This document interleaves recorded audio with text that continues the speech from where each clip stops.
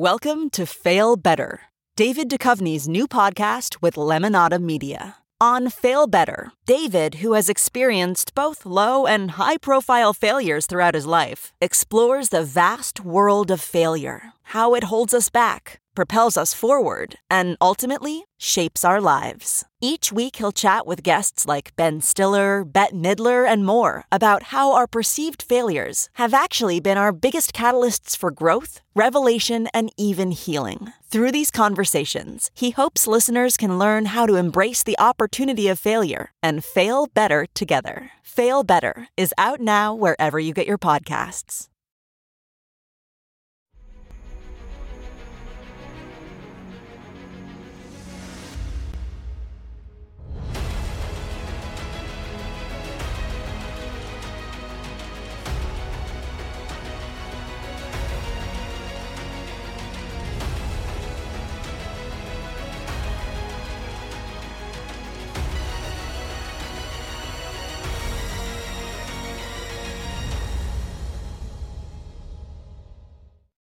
Hi, everyone. Judge Andrew Napolitano here for Judging Freedom. Today is Tuesday, December 5th, 2023. Matt Ho is our guest today. But first, a few clips of Matt from the part of the world we're about to discuss about 6 years ago. Third time we went back out, we made it all the way down to the police line. We were able to say, hey, look, we just want to talk to you all. And we did. We talked to them for a while. Look, we were once like you all. We're not here against you. We're here against the policies. We want you to think about what you're doing, about what you're representing, about what you're supporting. Look, these people are just trying to walk down their street.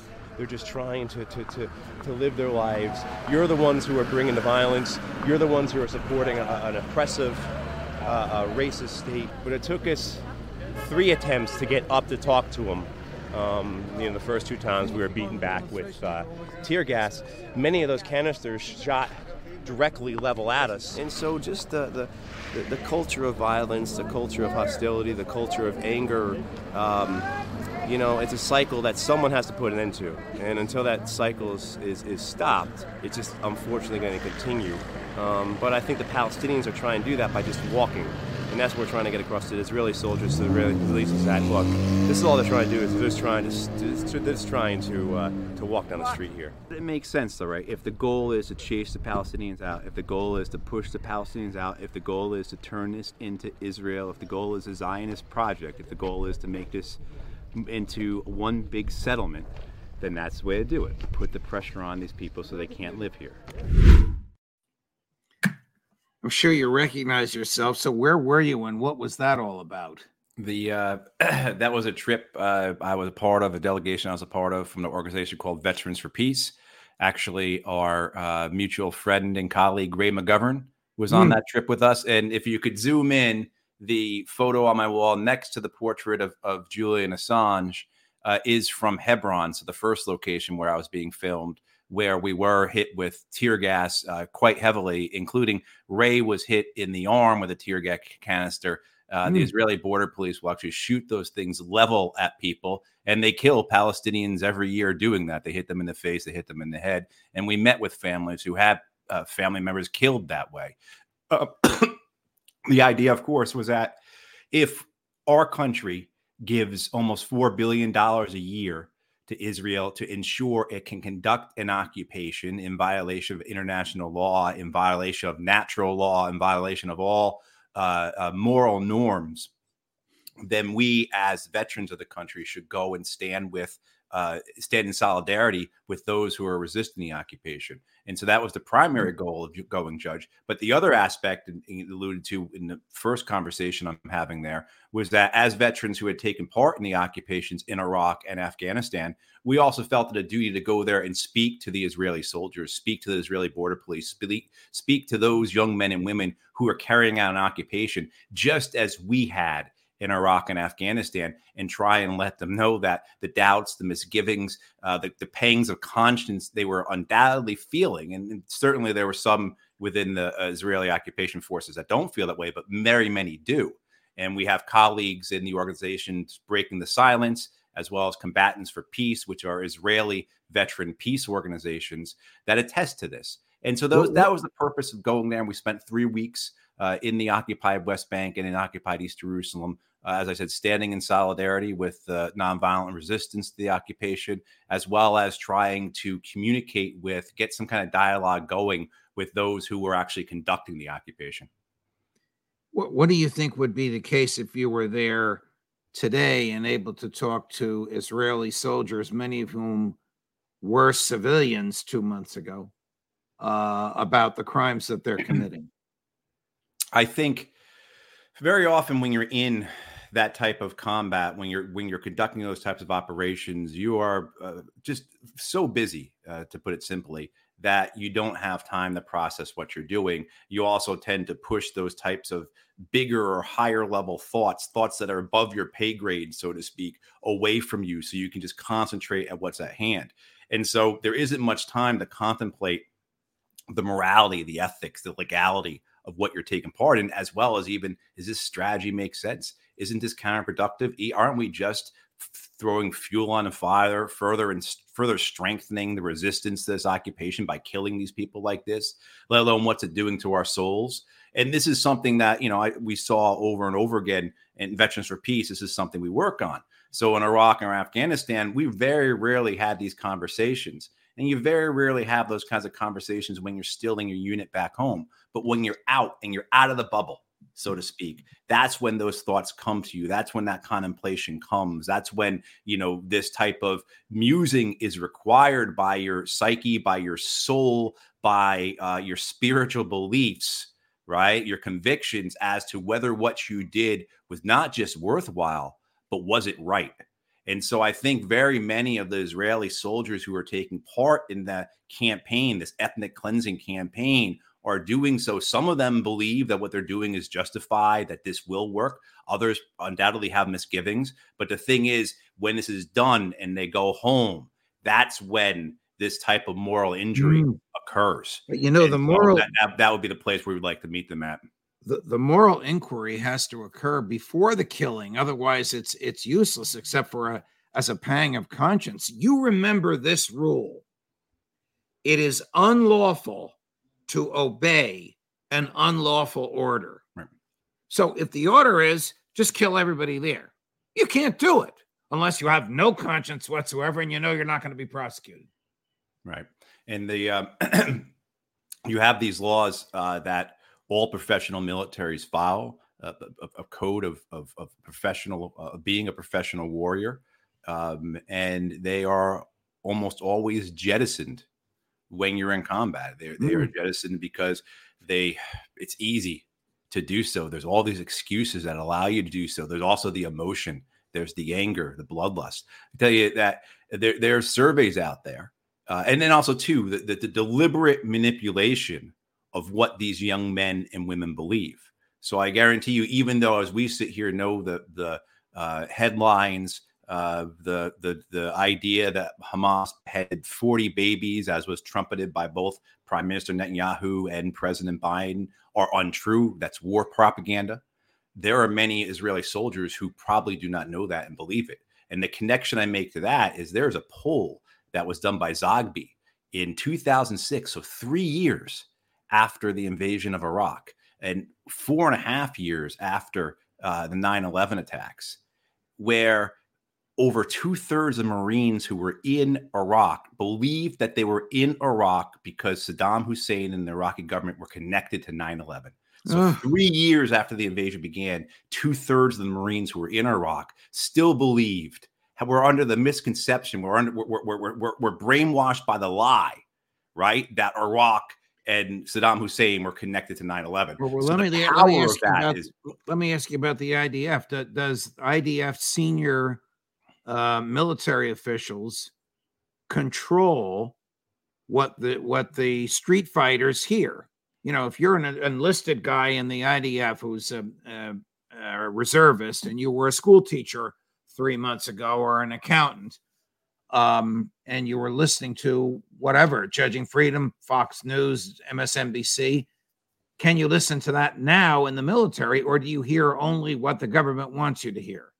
Well, they certainly, these young men and women have their cell phones and their tablets and, and their computers, and they're able to connect. I don't know if you were in the midst of fighting in Khan Yunis, if the Israeli army has blocked all electronic signals. So maybe while you're right there, you may not be able to read what's on your phone, to look on YouTube or look on Twitter. But certainly when you're back out of that battle zone, when you're back in the rear, if you will, or you're back home, you can see that. So they do have access to that. But you also have a culture in Israel that is so dominated with the Zionist narrative, right? With this idea of Israel as a nation under siege, Israel against all others. This idea, and we've seen this too, even with some of the propaganda, some of the rhetoric, as well as the videos we've seen just over the last couple of months. Where Israeli pop singers, Israeli rock stars singing genocidal songs, Israeli school children singing genocidal songs. And certainly we can go back and there's been a lot of documentation over the years, the way Israeli children are taught about the Palestinians. In Israeli school books, the Palestinians are shown as all terrorists, as barbarians. And there's, of course, a racist overtone over all of it all. So I think there's a conditioning, if not a brainwashing, that most of the young men and women going into the Israeli military, the Israeli police forces, are undergoing. And we saw this when we were there in Palestine, and we'd have the opportunity, we'd go up and speak to some of the Israeli soldiers. Some of them wouldn't want to talk to us. Others would be angry at us or confrontation or hostile. But very many of them said, I know what you're saying. I hear it. This is not what I was expecting. I think the best example of this is the activist Miko Peled, whose father was the chief of staff of the Israeli army during the 1967 war. And Miko himself went into the Israeli army, was a medic within their commando corps.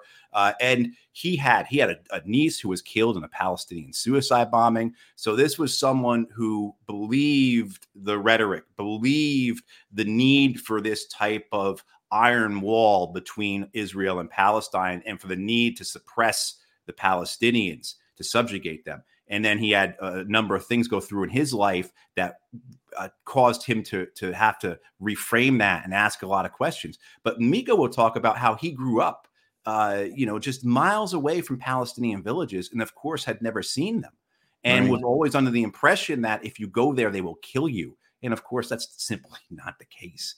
Right. So that's a type of kind of conditioning and brainwashing that so many of the young men and women who go into the Israeli military undergo. And what happens is when they then go for their occupation duties, say in the parts of the West Bank, and they see exactly what's going on there. Like so many of us went to Iraq and Afghanistan and saw these people are not our enemies. These people are no threat. They just want to be left alone, just as we would want to be left alone. And of course, we would oppose occupation. They have that type of experience and that type of conversion. We're going to take a break for a commercial announcement. When we come back, I want to talk to you about the chances of the Republican House of Representatives voting to give $68 billion to Ukraine. But before we do that, I want to talk to you about how many journalists has the IDF killed. Right after this. Man, that sunset is gorgeous. Grill, patio, sunset. Hard to get better than that. Unless you're browsing Carvana's inventory while you soak it all in. Oh, burger time. So sit back, get comfortable. Carvana's got thousands of cars under $20,000 just waiting for you. I could stay here forever. Carvana, where car buying meets comfort, meets convenience. Download the app or visit Carvana.com today. CarMax is putting peace of mind back in car shopping by putting you in the driver's seat to find a ride that's right for you. Because at CarMax, we believe you shouldn't just settle for a car. You should love your car. That's why every car we sell is CarMax certified quality, so you can be sure with upfront pricing that's the same for every customer. So don't settle. Find love at first drive and start shopping now at CarMax.com. CarMax, the way car buying should be. Judge Napolitano here. The world is falling apart and the government wants to spend money to try and save it. The Israelis are defending themselves from the greatest onslaught in their history. Ukraine is collapsing. We are trying to fund both on borrowed money and borrowed time. The Federal Reserve keeps raising interest rates, so everything you own is worth less and everything you earn can buy less. What can you do about it? You can buy gold and silver, the most stable commodities on the planet in the past 3,000 years. The government can't print more of it and can't interfere with it. Where should you buy your gold and silver? Do what I did and go to Lear Capital. Call 800-511-4620 or go to LearJudgeSnap.com. You'll have a very interesting conversation with a very knowledgeable person. No heavy pressure. And if you want to diversify what's in your IRA from stocks and mutual funds, consider physical gold and silver. Ask about a gold-backed IRA. You can take this information and discuss it with your spouse. And when you call, find out if you can qualify for up to $15,000 in bonus gold or silver. Call today, 800-511-4620, LearJudgeSnap.com. When you talk to them, tell them the judge sent you. What do you think the chances are, Matt, of the Congress voting to give Joe Biden the $68 billion he wants for Ukraine when someone as bellicose as Senator Lindsey Graham, who you and I like to taunt, said over the weekend he's not in favor of it until old Joe agrees to build a border wall. I realize the border wall is entirely different from foreign aid, but it doesn't appear Joe is going to do that. And will that stop Graham and other bloodthirsty types from supporting aid to Ukraine? Yeah, I mean, I think the White House and the Democrats in Congress have known but themselves to blame for this. We talked about this a couple months ago when Speaker McCarthy was removed, the short-sightedness of the Democrats in terms of trading the devil they know for a devil they don't know. And now putting themselves in the circumstance where the Republicans certainly have this ability to use the Ukraine aid, which the Ukrainians are desperate for. The Ukrainians are running out of everything and all the money, with the exception of maybe $1 billion or $2 billion of the $113 billion that was allocated by the U.S. Congress since February 2022 has been used up. And so, I mean, the reports are getting more dire and more, and dire, right? As we understand the situation in Ukraine. So this money they are desperate for. So the amount of leverage the Republicans have here makes it so that it does seem that whereas I think they probably could have, the Democrats 2 months ago with Speaker McCarthy, have had the votes to get Ukrainian funding through. Now, because of the Republicans' ability to tie this to the border, particularly to try and get concessions from Democrats, not just on spending on the border, because the Democrats said, yeah, we'll give you another $14 billion for a border wall. But now the Republicans want concessions on, say, on actual policy, particularly for amnesty. Right. It's something that Democrats are very reluctant to give. So they've really got the Democrats in quite a corner. And I think the Democrats have been holding out to tie the Ukraine aid to the Israeli aid. But we already saw over a month ago, I think now, beginning of November, maybe even earlier, that the House had voted to pass $14 billion in aid for Israel. And of course, they had conditioned that on cuts to the IRS. So, I mean, the Republicans are really showing a political acumen here and a political strategy, an ability to maneuver the Democrats into a position where they can extract concessions for them in order to get the Ukraine funding. I think eventually the Ukraine funding will go through, but it will come much later than the Democrats want, and it will come out at a very high cost that, again, the Democrats have only themselves to blame. But to see this type of unanimity among Republicans, particularly Lindsey Graham, of all people, saying on Sunday that I'm not voting for Ukraine aid until we get a border policy changes and money for the border. Well, of all people to say that they're not going to give away money to a war, Lindsey Graham, I mean, that was a data marker. That's why I raised it to you. If Lindsey Graham is saying this, it's fashionable to say it. And if it's fashionable to say it, that's because others agree with it as well. And switching. Lindsey Graham will go outside of the Republican caucus. He will confront his own caucus. He is someone who, particularly on matters of war, and there's no end to his warmongering. There's no end for his desire for war. So to see this type of limitation on that really shows a Republican party, a Republican Congress that is getting its act together. Let's go back to Israel and Gaza. How many journalists has the Israeli Defense Force killed in Gaza? So according to the Committee to Protect Journalists, as of today, 63 journalists and media workers. So you're talking camera people, producers, etc. Now, how can it be that we don't know this?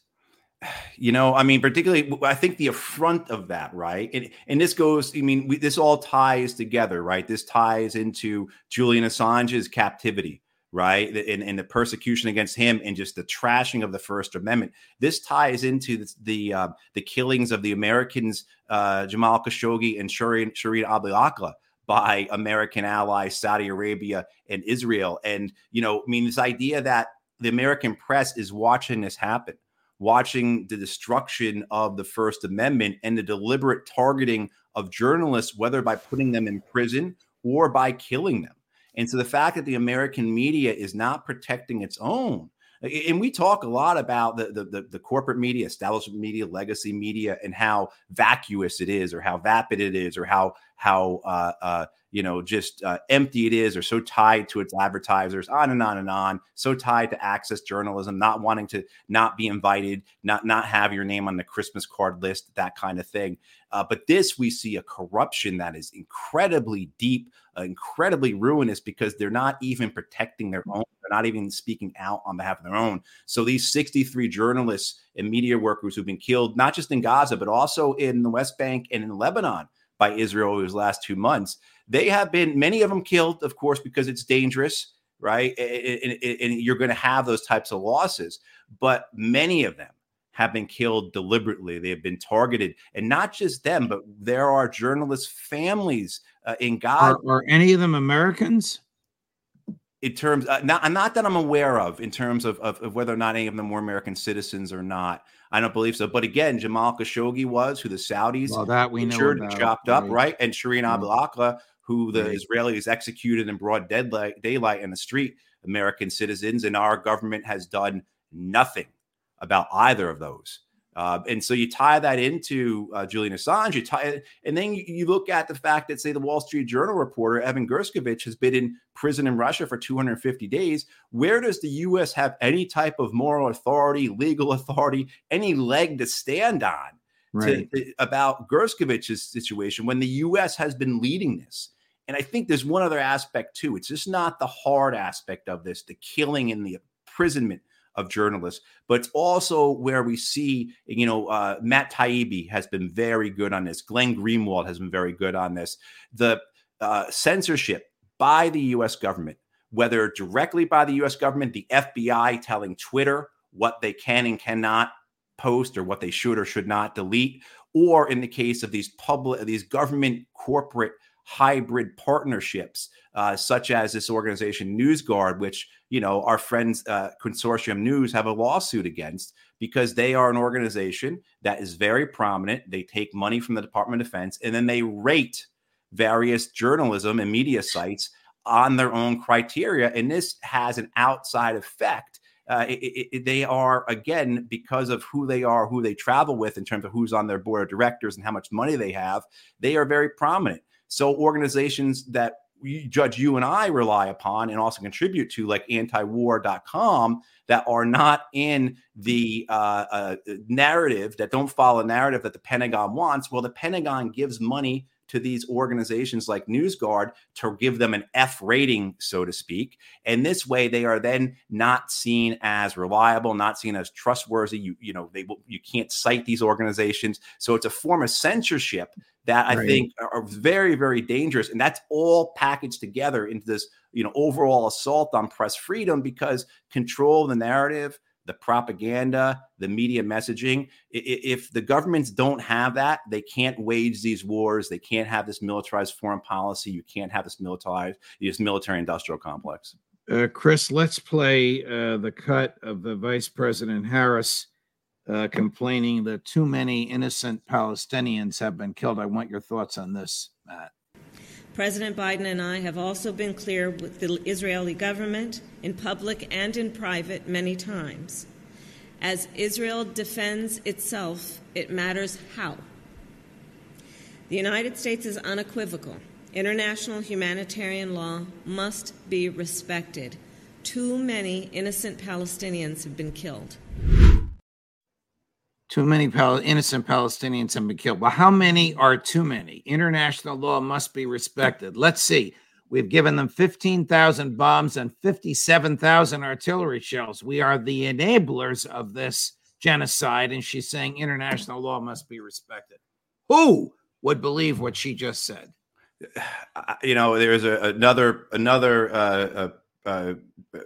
Israeli personality, a retired Israeli general, just said the other day again, like, we can't be doing what we're doing without the help of the U.S.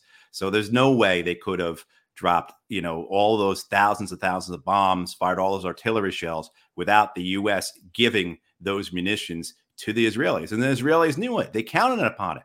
And they're counting upon it to continue this ethnic cleansing campaign. They're counting on it to do whatever they plan on doing in the West Bank next. Whatever they plan in the future to do against Hezbollah or Syria, they rely upon the United States to be that support for them. And the fact that you have, whether it's the president, the vice president, the secretary of state, you just had the spokesperson at the State Department make these just absolutely ridiculous statements about how we don't believe the Israelis are deliberately targeting civilians as they drop 2,000-pound bombs over and over again on refugee camps. Places that have no military significance, the whole farce of the Israeli claims about targeting Hamas, and they're in these tunnels underneath hospitals and schools with no evidence shown. And they just, these are all political people in Washington, D.C. All these people, the president, vice president, secretary of state, the spokespeople at the State Department, they're all politicians. So all they want to do is get the right soundbite out, just kind of just delay, just deny, just make it so that hopefully the next crisis comes up and this is put behind them. Just make it so we can get to the next election cycle without any of this blowing back on us. So like it's just not their moral. It's just not the disgusting nature of their morality here, but it's the very venal and vain and cynical use of it to advance their own interests. Here's their favorite Baghdad Bob, Admiral Kirby. It's a little long, but I want you to listen at the end to a bizarre phrase he uses. Not that the Palestinians should be safe, but they should have a sense of safety. Listen to this. Let's talk about this map that you have referenced, the fact that Israel has said these specific places are safe zones. Obviously, civilians were already told to evacuate from the north. There's a sense that these civilians don't have a place to go. A UNICEF spokesperson tells the Washington Post, quote, "There is nowhere to move to. Nowhere is safe in Gaza." What is your response to him and others? Well, we understand the anxiety and the fear there. I mean, not only are there still a lot of civilians in southern Gaza, there are more civilians in southern Gaza because the Israelis accounted for humanitarian corridors to get hundreds of thousands. So we're estimating more than about 1 million. So that's roughly half the population of Gaza before the war is now internally displaced. That's a lot of people. And so we understand the concerns by the UN and by other non-governmental humanitarian organizations in there. That's why, again, we're working with our Israeli counterparts to do everything they can to provide these areas where people can go and feel a sense of safety. And again, they did put some information out in the last 24, 48 hours to articulate those kinds of areas. That's a step in the right direction. A sense of safety. So we'll chase you to a certain area, you'll go to that area, and then we'll kill you in that area. Right. It's Judge, up until these last couple of months, I always resisted the use of the term evil because it's such a subjective term. And you hear it over and over again. And I'm personally kind of scarred by the fact that 15 years or so ago, almost 20 years ago in Washington, D.C., you couldn't go through an office in the Pentagon, over at the old executive building, at the State Department, wherever, without seeing these plaques all over the place. Evil prospers when good men do nothing. I mean, it was just a mantra that just enabled this righteousness within the U.S. government that allowed for, say, the invasion and occupation and destruction of Iraq. So I've always been hesitant to use that term to describe something as evil. And in the last 2 months, I have reversed myself on that. The gross inhumanity shown by Admiral Kirby there, the willingness to lie, the smugness in which it's all contained, as tens of thousands of people have been killed, buried under rubble, just the destruction, all these videos we see every day that we are witnessing with, I guess, our lying eyes, according to Kirby and others.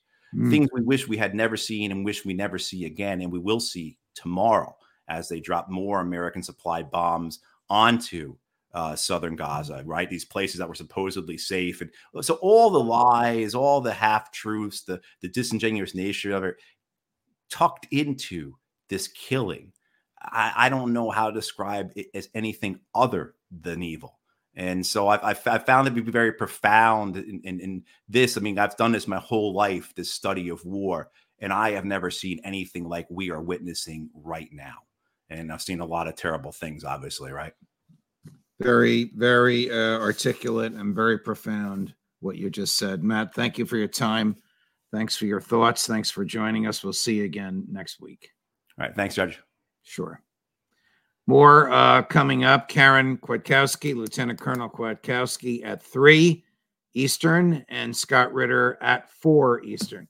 During this show, we broke the threshold of 245,000 subscribers. My profound gratitude to all of you, especially the last few of you that pushed us over that level. We have 5,000 to go for our goal of 250,000 by Christmas time. Judge Napolitano for Judging Freedom.